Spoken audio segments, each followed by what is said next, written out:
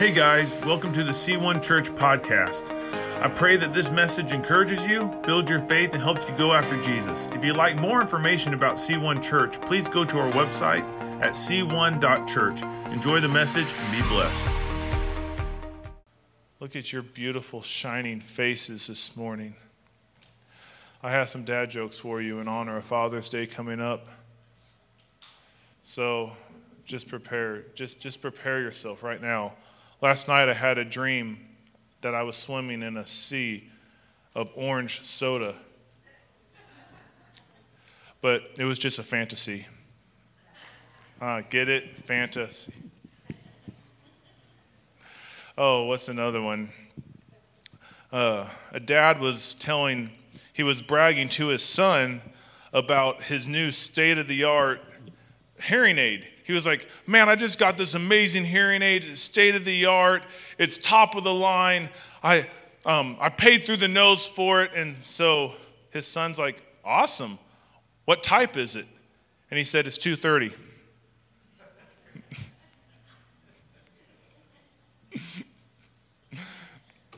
Some of you guys will get that later. What type is it? I laugh at these for like minutes upon minutes upon minutes, and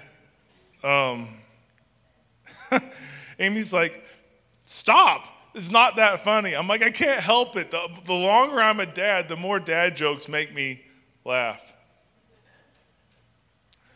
So today, we are continuing in this thought of the overflow of Pentecost. And leave it to me to turn a standalone message into a mini-series. But as I was praying for this Sunday, I felt like the Lord led me. He said, I'm not done with this thought. Last week we talked about when we walk with the Spirit, what that produces in us. And the overflow of Pentecost, what immediately that produced. It made us see things differently. It made us pray different prayers. It made us speak boldly. And the Holy Spirit, not it, but I'm talking about an encounter, that moment. That's what I'm talking about. The Holy Spirit, He makes us, He empowers us, there's overflow to a life lived in obedience to the Holy Spirit. There's overflow to Pentecost. And as Pentecostals,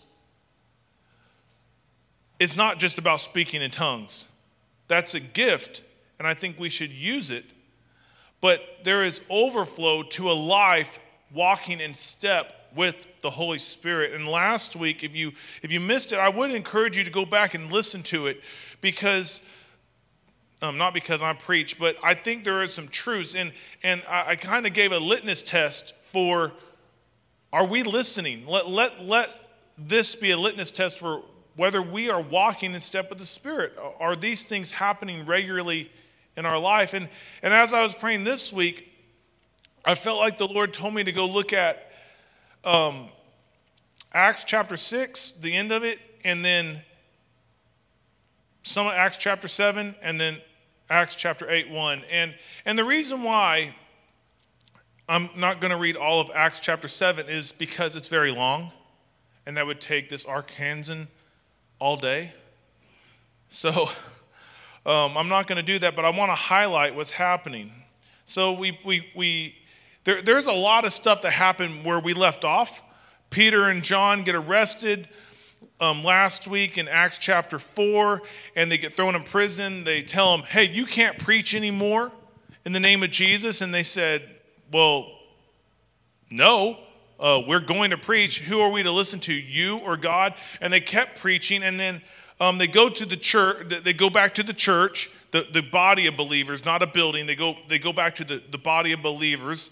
And they start praying. And what do they pray? They say, Lord, consider their threats. Give us boldness to preach the word, even though they just got arrested for preaching the word. And then they prayed, stretch out your hand to perform miracles through your church. And then the place where they were praying, the Lord shook, and it says they're all filled with the Spirit, and they preached the word boldly, and then we picked up. Man, like right there, the apostles, the 12, that's what the Bible calls them in Acts, they go right back to the temple where they got arrested, right where the critics are, right where the religious leaders are, right where the Pharisees and Sadducees and the temple guard, the people that don't want them preaching, they go right back and start preaching Jesus. And they get arrested, all of them. And in the middle of the night, an angel shows up, lets them out. And then the Lord tells them to go right back to the temple courts and preach. So the Pharisees, the Sadducees, and the priests, they show up thinking that they're still locked away. And yet they see them preaching in the temple courts, and they're like, what? And then they go look at the jail cell, and the guard is still standing there. And no one's entered, no one's left. And it's still locked. And yet they're in the temple courts, even though they locked them away. And God starts doing miracles through the apostles to the point where they get arrested and beaten. And when they get beaten for sharing the gospel, guess what? They start rejoicing that they were worthy to have the marks of Christ on their body. They're like, praise God. And they start laying hands on the sick, and then it gets to the point where people just start noticing this anointing on the apostles, and they start laying sick people along the road, and the shadow of Peter hits them, and these sick people are getting healed. And then we pick up in Acts chapter 6. And the Lord's moving powerfully, and the church is growing rapidly. And this is the overflow of Pentecost at work. But it says this, but as the believers rapidly multiplied, there were rumblings of discontent. The Greek-speaking believers complained about the Hebrew-speaking believers, saying that their widows are being discriminated against in the daily distribution of food. So the 12, this would be the apostles, called a meeting of the believers. And they said, we apostles should spend our time teaching the word of God and not running a food program. So this, you're about to see Jesus-like leadership. And so, brothers, select 7 men who are well-respected, full of the Spirit and wisdom. We will give them this responsibility. Then the apostles can spend our time in prayer and teaching the word. So what was happening is the church was growing so fast because they were accomplishing their calling that it was pulling them away from their calling, and they nipped it in the bud. Their job was to preach the word and pray. And I wonder where they got this crazy idea from. It's almost like they spent 3 years with a guy that's taught them how to get away and pray and preach. Everyone liked this idea, and they chose the following: Stephen, a man full of faith in the Holy Spirit; Philip, Prochorus, Nicanor, Timon. If I butcher these names, no one else can read them too. I'm pretty sure that's not Parmesan. Parmenas, and Nicholas of Antioch, an earlier convert to the Jewish faith. These 7 were presented to the apostles, who prayed for them, and they laid hands on them. So God's message continued to spread. The number of believers greatly increased in Jerusalem, and many of the Jewish priests were converted too. Stephen. I want you, his name's mentioned twice here in this chapter. And listen, it's described a man full of faith and the Holy Spirit. And here, a man full of God's grace and power. Imagine being mentioned in 2 chapters of the Bible. And out of those 2 chapters, you're described as full of faith and the Holy Spirit and full of grace and God's power. That's pretty amazing. And Stephen, a man full of God's grace and power, performed amazing miracles and signs among the people. But one day, some of the men of the synagogue of street slaves, as it was called, started to debate with him. They were Jews from Cyrene, Alexandria, Sicily, and the province of Asia. None of them could stand against the wisdom and the spirit with which Stephen spoke.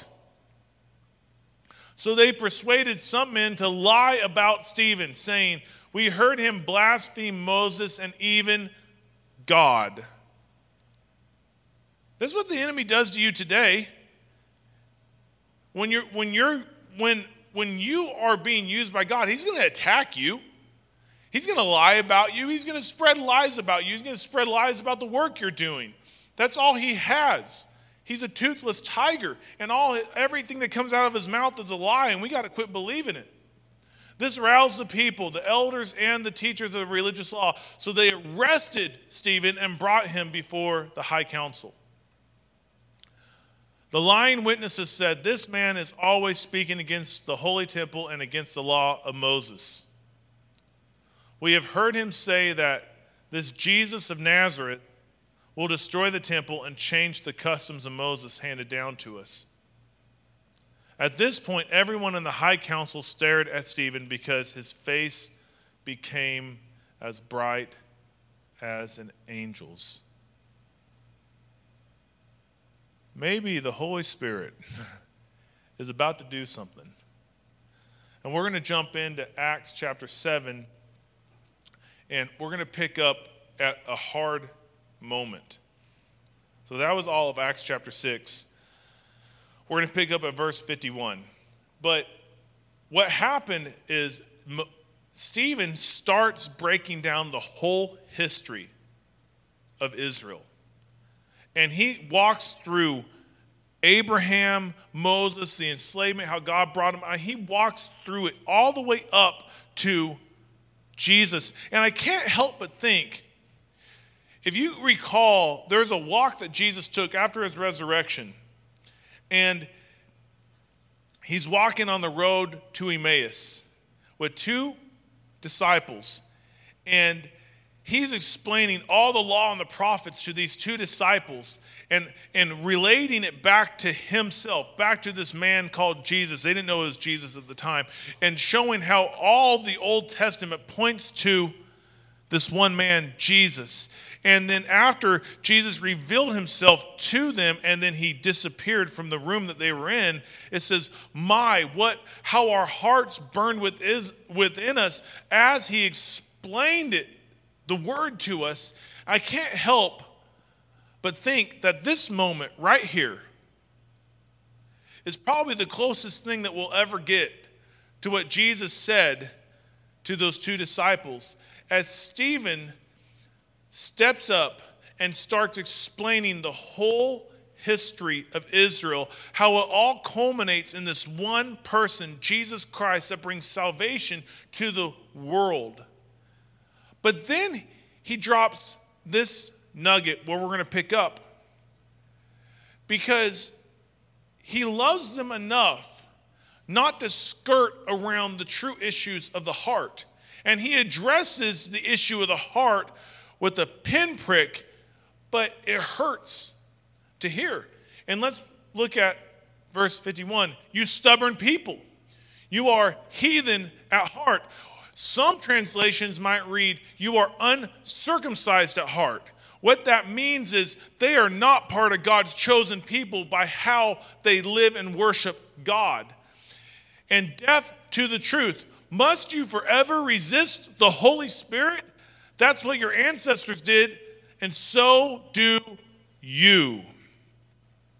Name one prophet your ancestors didn't persecute. They even killed the ones who predicted the coming of the righteous one, the Messiah, whom you betrayed and murdered.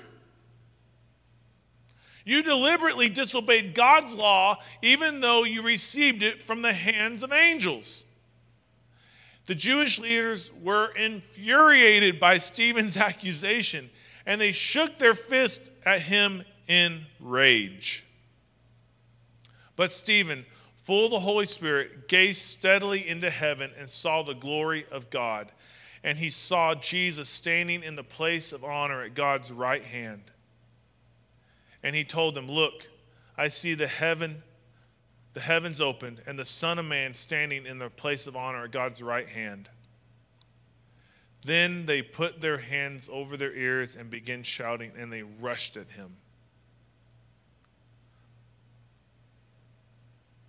That almost sounds like today. They dragged him out of the city and began to stone him. His accusers took off their coats and laid them at the feet of a young man named Saul. As they stoned him, Stephen prayed, "Lord Jesus, receive my spirit." He fell to his knees shouting, I want you to hear this, he's dying. Instead of trying to conserve his breath and protect himself, he fell to his knees shouting, "Lord, don't charge them with this sin."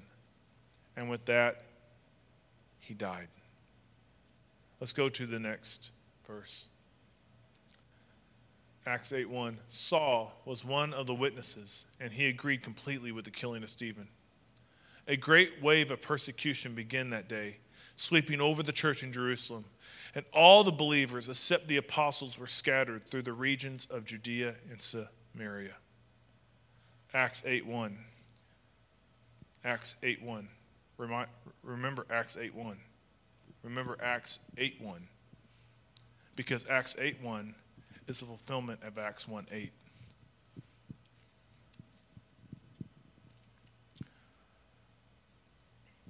I feel this need now more than ever as your pastor, just in my spirit, to push, pull, lead, call, to encourage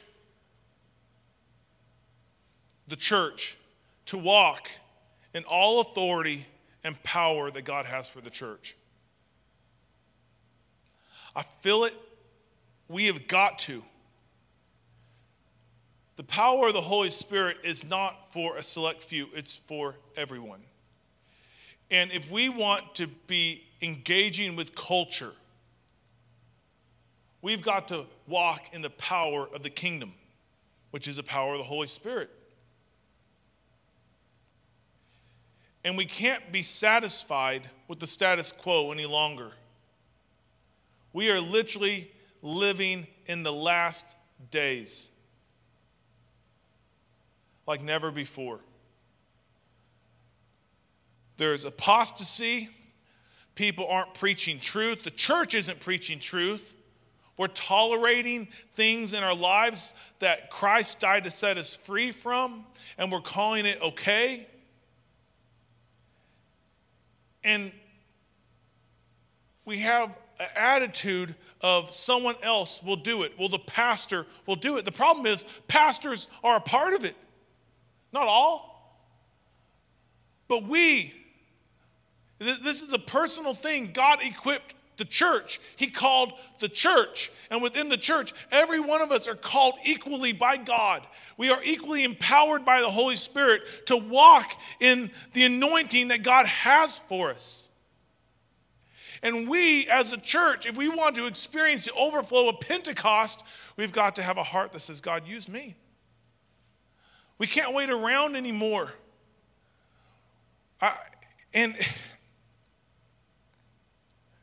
We are seeing the fulfillment of Romans 8:1.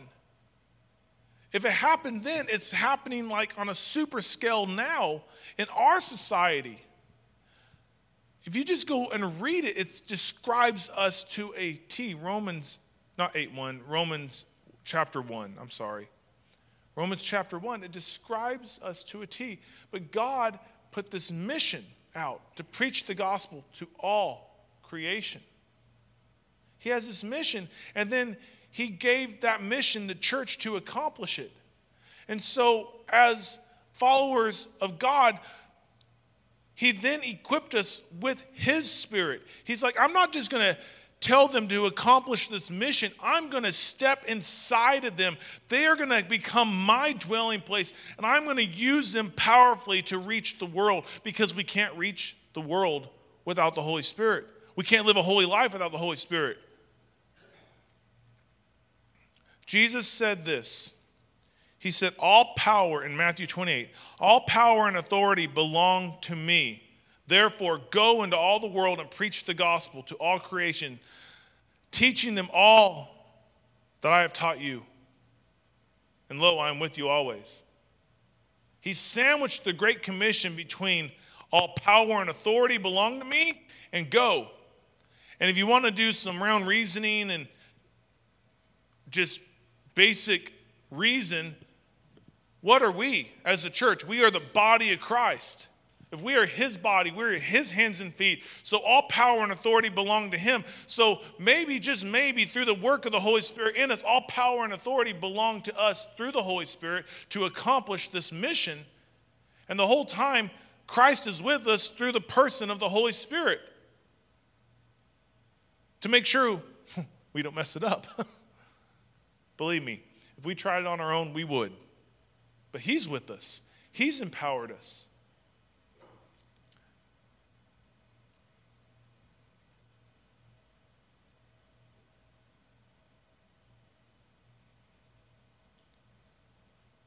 Satan wants the church to be neutered. He wants us to be a toothless tiger because he knows he is, and misery loves company. He knows that he has no power and authority over us anymore, but he wants us to walk in timidity. He wants us to walk in a lack of authority. He wants us to pray neutered prayers. He wants us to act that way. And then he wants us to always look to the past. He wants us to look at former moves of God. He wants us to say, oh man, only if God would do what he did then. Like, oh man, I just want to move of God like that. Instead of saying, you know what, I am the church. And I could be the move of God that I want to see. Because the Holy Spirit is in me. And he has empowered me to accomplish the mission for which he's called me to do. He's called you to do. He wants us he's almost like our media. He wants to distract us with something else so we don't focus on the mission at hand, what's really going on. That's his playbook. That's what he does. And I'm telling you that you can be a move of God because God is with you and God is for you. And if God is with you, who can be against you? You can be the change. You can be the revival just by saying, God, use me, and laying your own status quo down at his feet, laying your agenda at his feet and say, God, I want what you want. And you truly pray that. You're going to start seeing a move of God in your life. And it's not going to look like before. Man, the glory of the latter house is greater than the glory of the former house. What God did in the 1950s and the 1980s and the 1990s is not what he's going to do in the 2020s. But he is going to do something, and he is doing something, and he is pouring out his Spirit. So the reason why I wanted to talk about Stephen so much is because really my first point. My first thought, I want to give you 4 biblical truths that flow out of Pentecost concerning the church and Stephen. My first thought is the Holy Spirit wants to fill and empower everyone. The Holy Spirit wants to fill and empower. He wants to baptize every follower of Christ with power. He does.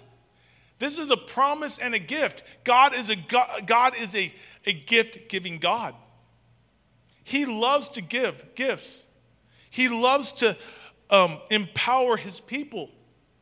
And he's not holding it back from any believer. He wants this for your life. I mean, if you put your faith in Jesus Christ, the Holy Spirit comes in you and he empowers you to live righteously. I'm not talking about that empowerment. I'm talking about the baptism of the Holy Spirit. There is a covering. Like suddenly what's in you becomes on you. That's what the baptism is. The Holy Spirit's in you, and then he fills you to the point where it runs over and it becomes on you. That's the difference. So it's no longer just for me. The indwelling part of the Holy Spirit is for me so I can live righteously before God. The baptism of the Holy Spirit is for the world so we can proclaim the gospel boldly, so we can anoint people, so we can lay hands on the sick. Like, not to say that people who aren't baptized can't do that. They can, 100%, and God will use them because he loves faith.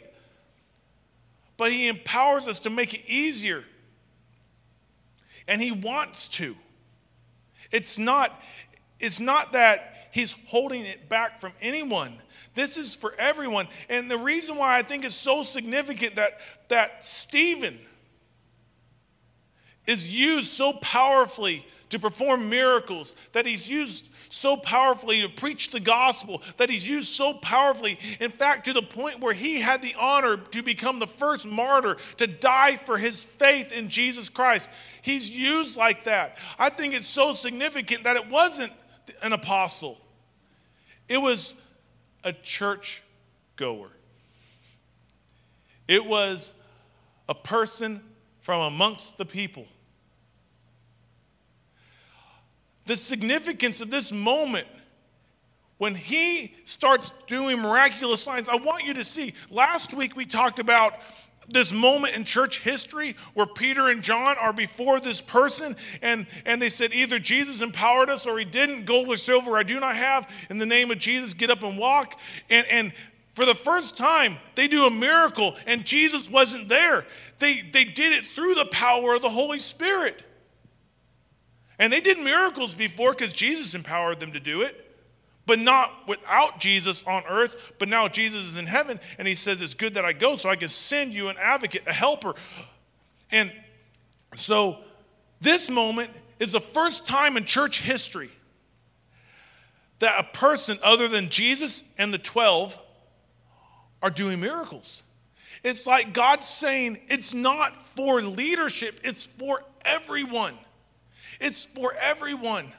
You are qualified for the Holy Spirit to use you mightily. You are qualified to lay hands on the sick and they recover. You are qualified to bind demons and they leave. You are qualified as a follower of Christ. There's not a hierarchy in the kingdom. There's one king, and we're all servants to that one king. So the Holy Spirit wants to empower everyone. When you walk out of this building, you are just as qualified as me to lay hands on the sick. You are just as qualified because the Holy Spirit's in you and on you.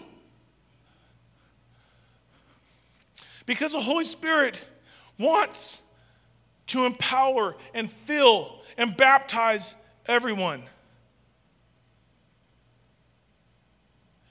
It's not for leadership. It's not for who we think is hyper spiritual. Oh my gosh, there's not a hyper spiritual. We are all equally righteous before God. There's not one person you'll meet that's more righteous than you. If they're in Christ, the same Holy Spirit that justified them is the same Holy Spirit that justifies you, and you don't get more righteous. You can't get any more holy. Because why? We're covered in the holiness and righteousness of Christ. That's the top of the line. God gives it to everyone equally. Some people might be more sanctified than others. That means they act more like Jesus. But they're not more righteous than you.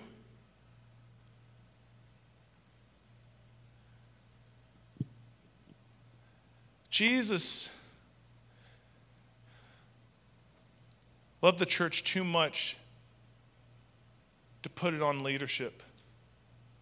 And I've said this so much, but my job as pastor is to equip the saints for the good work of the gospel. If a move of God stays in this room and on this platform, it will die in this room and on this platform. But you are the move of God that this town needs. You are the move of God that your family needs. You are the move of God. Don't let the enemy lie to you anymore. God can't use me. Yeah, he can.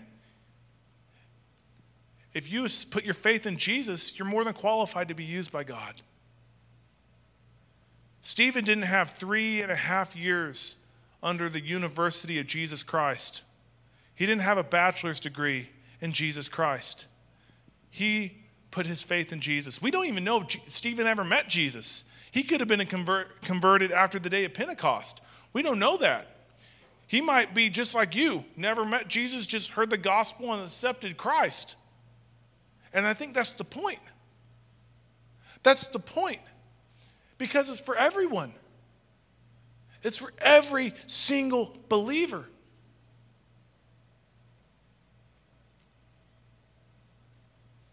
I'm here to tell you that you are a candidate for God to use powerfully.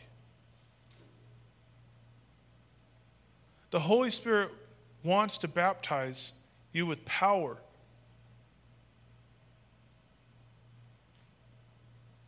Because he wants to give you every gift. I want you to receive every gift God has for you. I want that for you. I pray that for you. I find myself praying lately, Lord, as much as I want God to use me powerfully, I do. I would be lying to say that I don't. But I found myself saying, Lord, I would rather you pour out your anointing and your presence and your power on everyone at C1 than just me.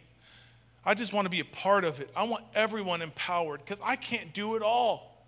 I can't. I can only talk to so many people a week. I can only pray with so many people a week. But man, if we're all walking in the authority and power that God wants us to walk in, imagine how our city, our families can change upside down. I've been praying that. Lord, anoint everyone that calls C1 home. Empower us through your Spirit to proclaim the gospel boldly. And Lord, anoint us to lay hands on the sick. Give us boldness to step out in faith. I'm praying the same prayers over you that I pray over me.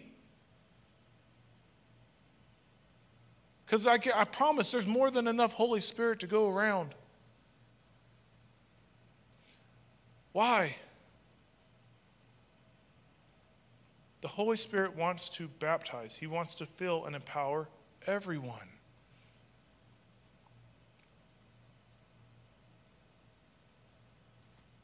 There's one body, and we're all equally called. Stephen wasn't anyone special. He was just a guy filled with the Spirit, wisdom. He loved Jesus. He followed Jesus well. And God used him. He followed Jesus well. If you say, well, why does God seem to use others more than me?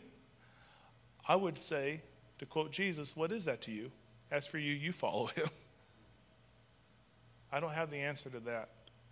I also might say, I wonder if you knew the sacrifice that person made in prayer and time that they spent with the Lord, maybe the Lord would you use you in that way too.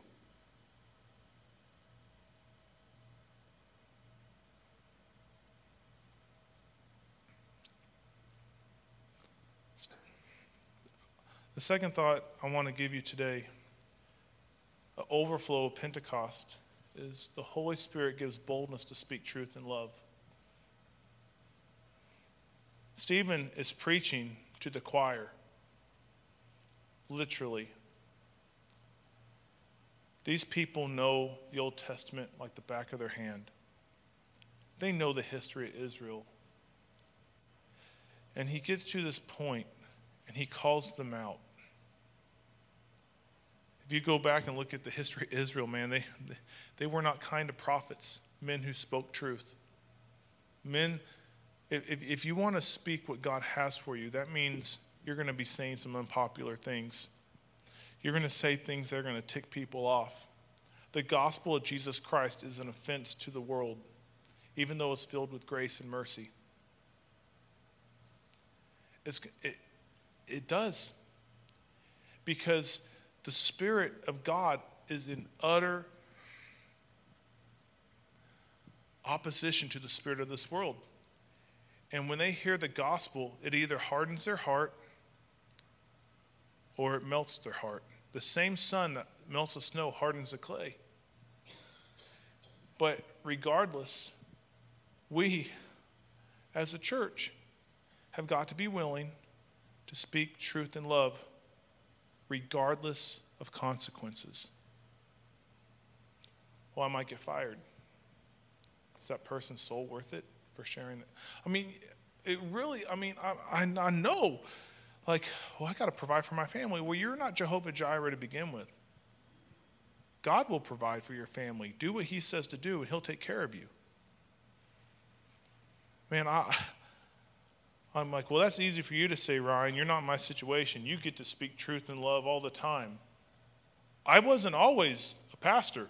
Before when Amy and I were dating, I worked as a phlebotomist, and I got 3 warnings for sharing the gospel. And they said, the next time you do it, we will fire you. And I said, I can't stop. I told them, you might as well just fire me. And I'm talking to people who follow Jesus. One of them was even a missionary of the Assemblies of God. Like, we just can't talk about Jesus at work. And I'm like, well, you can't, but I can. Well, you're not supposed to. I understand that. But when people, if the Holy Spirit lays something on my heart to pray with someone, I'm going to do it. And they're like, well, you're not supposed to. I understand that you tell me I'm not supposed to, but who am I going to listen to? We're like, well, you have a warning. I'm like, okay, how many do I get? And I used them all up. And luckily, I got to where I was like 2 weeks out, and I resigned. I quit. So I was like, I'm going to get fired. My goal was to get fired before we got married, and I didn't. Well, I got 3 warnings, and the next one I was going to get fired. But we got to speak truth in love. Stephen stepped in, and he said some hard things. And it's not that Jesus asked us to do something that he doesn't do. Jesus did the same exact thing. He never minced his words. He always spoke truth, and he always spoke love. And what's interesting about it is, if you go back and read some of Jesus' conversations in the book of John and even Matthew with the Pharisees and the religious leaders, man, he calls them a brood of vipers. He calls them whitewashed tombs. He calls them out for their hypocrisy. He lays into, and that's all Stephen does. Because he loves them, he doesn't want them to continue in their hypocrisy and how they're serving God, because they're not serving God. They're serving themselves, and Jesus calls them out on it. But John chapter 1, it says something very interesting about Jesus. It says Jesus being full of truth and being full of grace. And that's Jesus was 100% full of both. And the temptation for the church today is either we are full of truth or we're full of grace. And the problem with being full of one or the other is, if you're full of truth and all you do is speak truth to people, well, number one, there's no hope and there's always condemnation. There's no help to get rid of the truth. Well, that's a sin. You need to repent and all this, but you're just railing on people, so here's the truth. But then, if you're so full of grace, well, if you're all full of grace, there's no repentance and there's no change. You can't be one or the other. Jesus walked out both, full of grace and truth. And we, as followers of Christ, need to follow his example. And look at Stephen. He spoke both grace and truth. And the only way we can do that is through the power of the Holy Spirit, because our flesh is going to lean towards one, because we want to just really lay into someone and tell them the truth, or the other, well, I don't want to offend them, and I'm not. Our flesh is going to lean one way or the other, but it takes the Spirit of God to find that balance to speak both truth and grace. We cannot do it apart from the Spirit of God. We can't do it. The Holy Spirit empowers us. He gives us boldness to speak truth in love. In fact, throughout the New Testament, Hebrews tells us to speak truth in love. In fact, I would tell you that if you don't speak truth to people, you don't love them.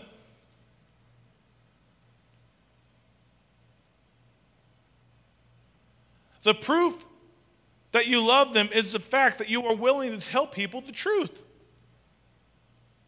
You're not doing anyone a favor by not telling people the truth.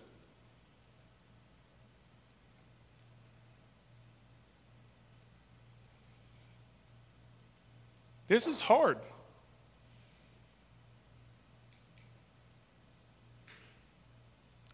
It's hard not to be calloused to what's going on, and just when you speak in truth, you can become real calloused and not see people in their mess, and not love people in their mess, and just be like, oh, you just need to get over it, and just be real callous to what they're going through. And the thing is, if you love God, you love people. The manifestation, the proof, I want you to hear this. The proof that we love God is that we love people. That's the manifestation in the physical world of our love for God. Because we can say we love God, but like, where's the proof? Well, the proof is how you love one another, how you love people. And so if you don't love people, that's also proof that you don't love God. It's not one or the other, it's both and. So with that said, we got to be willing to speak truth in love, and the Holy Spirit empowers us to do that. A couple months ago, I was walking through Walmart with my babies, and we have a ritual when we go into Walmart. Amy goes and gets all the groceries, and the kids and I, the 3 kids in our family, go and look at the toys. I probably enjoy it too much for my age, but I like looking at the toys with my kids, and I also like to tell them no. Can I get this? No. I get to tell them no, so one day I can tell my grandkids yes. But I was walking through the toy department, and out of the blue, my niece calls me. She's 18, just graduated high school. Or no, she dropped out and got her GED. And I called her, and my instinct was to send her to voicemail because I was in the middle of Walmart, and she never calls me. But I'm like, I just felt I needed to take this because I text her. I text her periodically, like a couple times a month, just to say, hey, Turkey, I love you and I'm praying for you. And I just leave it at that, like, hey, I'm in your corner. I'm here for you if you want to talk. I text her that type of stuff. She never texts back. She never calls me back. And she finally calls me, and she wanted to get away. She's like, I just need a couple days to get away. And she's just laying on the tears and everything. I'm like, whoa, let's step back. And she found herself in a situation. She did some hard drugs, and she came off of the drugs, but she's like, I'm still doing pot. I'm like, well, honestly, getting away for a couple days is not going to change. I said, you need to get into like Teen Challenge.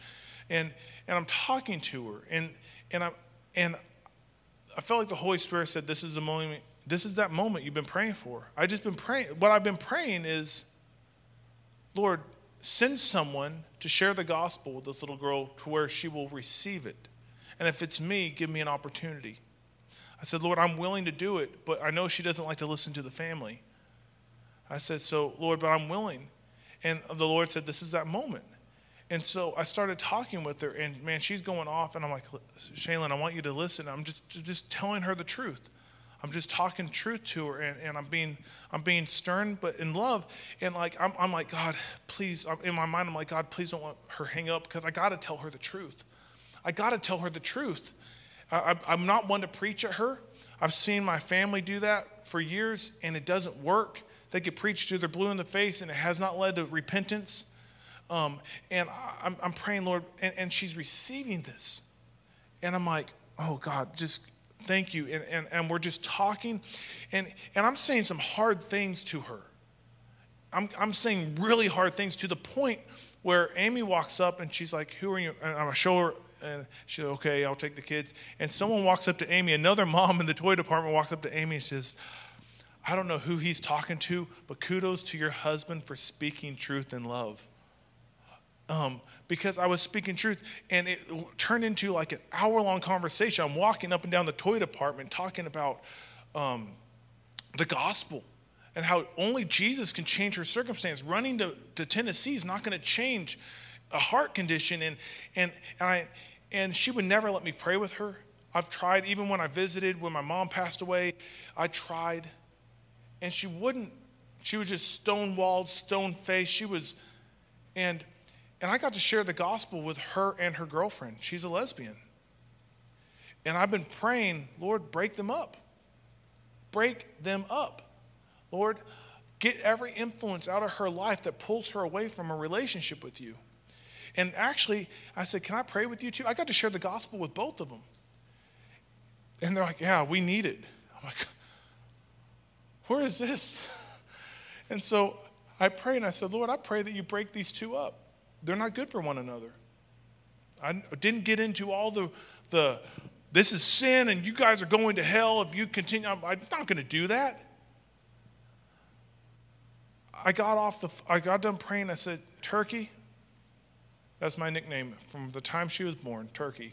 I said, I want you to know that I love you beyond your wildest, like what you're beyond what you can comprehend. I love you, and I pray for you nonstop. I wake up in the middle of the night praying for you. And she said, I'll never forget this. She said, Uncle Ryan, I know you love me. And you're the only one I knew I could talk to because you never preach at me. I'm like, well, I just got done. But what was so interesting is she felt the love of God through me first so I could speak the truth of God to her. People need to see the love of God in us before they hear the truth of God through us. The Holy Spirit gives us boldness to speak truth in love, but the love opens the door for the truth. People need to see the love of God in us before they hear the truth of God through us. Romans 2:4 says this. You don't have a slide for it. Don't you see how wonderfully kind, tolerant, and patient God is with you? Does this mean nothing to you? Can't you see that it's His loving kindness that turns you from your sin or draws you to repentance? Some translations say that it's His loving kindness that draws people to repentance.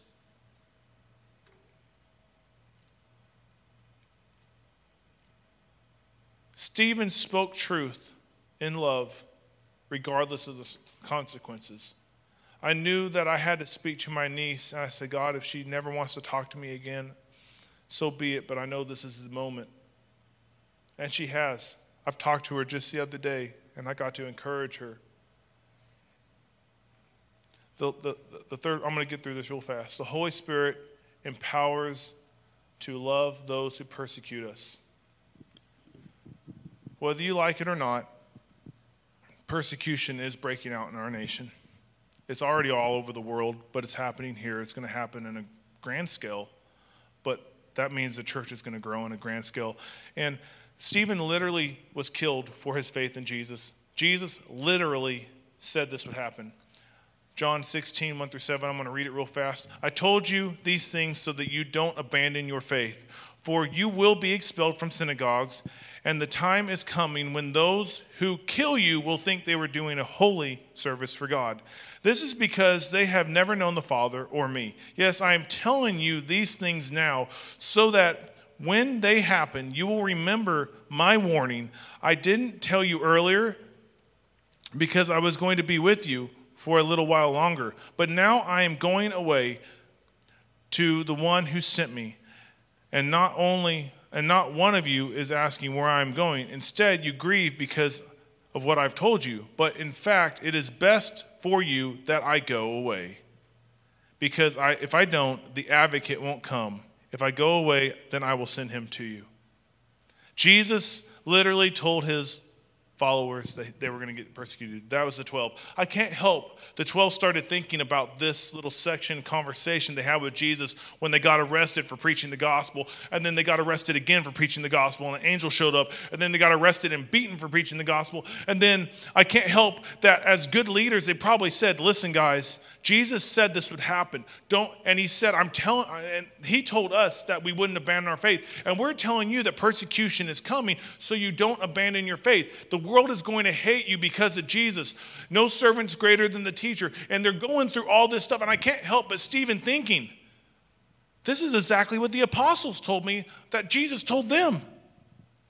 And he said that we would die. But what did Jesus do? What did Jesus do on the cross? He said, Father, forgive them. They don't know what they're doing. Even the people that were persecuting him, what did they do about Jesus? They lied about Jesus in the trial. What did they do about Stephen? They lied about him to get him killed. And whenever we face persecution as a church, whenever people come against us, number one, they're not our enemy. There's a real enemy named the devil that comes at us. They aren't. But when people do, what does the Bible tell us to do? Jesus takes it a step further, not just love them, but bless them. He says, advocate before the Father for them. When people persecute you, bless them. Go out of your way to be kind to them. Go out of your way to show the love of Jesus to them. This is so contrary to us as a nation, as a nation of rebels here in America. Our nation was born out of rebellion, and we have that American rebel attitude. But the Spirit of God says when people come at you, we are to bless them. We are to love them. Persecution never negates our love for God and our love for people. It doesn't. We are to love. Only the Holy Spirit can give us power to love people who are going out of their way to persecute us. Only the Holy Spirit can make us say, Father, I pray that you bless them. I pray that you save them. I pray that they will encounter you in such a powerful way. Only the Holy Spirit. And I can't help but think Stephen probably heard the words of John as John heard the words of Jesus when Jesus said, Father, forgive them. They don't know what they're doing. And John probably conveyed that to the rest of the 12. And they probably conveyed that to the church. And here we see Stephen getting literally killed. And he says, Father, don't hold this sin against them. Why? Because the Holy Spirit makes us like Jesus, for one, and then the Holy Spirit empowers us to have this agape, no strings attached love. It's no strings attached. It's not, you love me, I love you. You scratch my back, I scratch your back. No, it's like, I love you because you exist, and Jesus died for you, period. Whether you hate me or not, I love you. That's the work of the Holy Spirit, and that's what we see. That's what we see working through Stephen, and that's what we have got to see working through the church today. Because it's coming, but it's not a bad thing. The church is going to grow. The enemy comes in like a flood. God raises up a banner. No weapon formed against us shall prosper. The gospel message of Jesus Christ will go forward, and people will be transformed by the love of God, and people who are far from God are going to become sons of God, and then they're going to reach people far from God. And then the last thought I want to leave you with, the Holy Spirit uses every situation to accomplish God's purpose. The Holy Spirit uses every situation to accomplish God's purpose. The enemy steps in and he's trying to squinch the church from spreading. Thousands of people are getting saved. Priests are getting saved. I mean, it's turning Jerusalem upside down, and the religious people of the day are ticked off. They're hacked off. They're mad about it. They're losing the control over the people because these people are walking in freedom of the Holy Spirit. Where the Spirit of the Lord is, there's freedom. They're no longer, they're starting to understand, like, hey, Jesus was that sacrifice, so I don't have to do what these people are telling me to do at the temple. And man, these religious people are getting so mad. They love the law more than they love the God of the law. And they start persecuting the church. They already are arresting the 12. Suddenly, this is just a churchgoer, and they kill him. And a great persecution breaks out. They're like, this is it. This is our moment. We're going to arrest people. If you keep reading in Acts 8:2, it says Saul goes door to door, dragging people out of their home and jailing them and killing them. This man that approved of Stephen's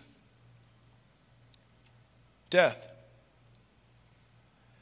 he is going around persecuting the church, and it's sweeping over Jerusalem. And he's like, this is my moment to stop the followers of Christ. And God all the while is saying, this is my moment to accomplish Acts 1:8. Acts 8:1 is the fulfillment of Acts 1:8. And you will receive power when the Holy Spirit comes upon you, and you will be my witnesses in Jerusalem. Well, Jerusalem's already turned upside down. There's thousands of believers in Jerusalem, in all Judea and Samaria, and to the ends of the earth. What does Acts 8:1 say? and it says that the church. See, the thing is, the church wasn't running because they were still sharing the gospel. Like persecution, like they didn't stop sharing the gospel. They kept sharing the gospel. They just left to where they could share it safely. That's what happened. And so all the time the enemy thought they're going to stop it. And God's like, I'm going to grow it. And so it says they went all over Judea and Samaria. Well, Acts 1:8 says you're going to be in Jerusalem, Judea, and Samaria. And God's like, okay, I'm going to use what the enemy meant for bad to grow my kingdom on earth, to get them to go to the ends of the earth. So if there's anything to learn out of this moment and this point is the fact that if you're going through it right now, you might say, how can this get worse? That's a great moment for God to use. God has a history of turning what the enemy uses for bad for good. Because the Holy Spirit uses every situation to accomplish God's purpose. You might say, well, I'm at rock bottom. I can't go any lower. Well, that's a great place to be because God only builds upon the rock. And if we surrender when we're at rock bottom, suddenly we put our faith in the rock of our salvation, and then God starts to lift us out of the pit. You know the difference between hopeless and hopeful? Prayer and time. You know the difference between faithless and faithful? Prayer and time. The difference between your situation that seems hopeless right now is prayer and time. Don't grow weary in well-doing, for at the perfect time, at the right time, you'll reap a harvest if you don't give up. Nothing bad ever comes from waiting on God. Nothing. Holy Spirit uses every situation to accomplish God's purpose. Every situation. There's nothing too far, too lost, too gone that God can't turn around. He turned around the death of the first martyr and the persecution of the church to grow the church. The very thing the enemy meant to end the church, he used to grow the church. Imagine what he could do with you. Imagine what he could do with your life. God uses every situation. Every situation.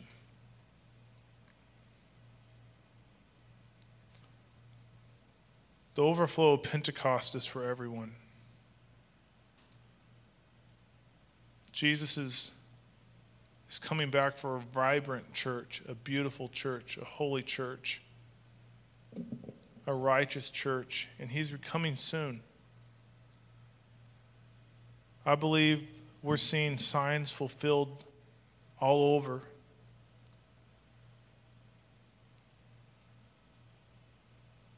And that's not a sign for us just to go get in our bunker until he returns.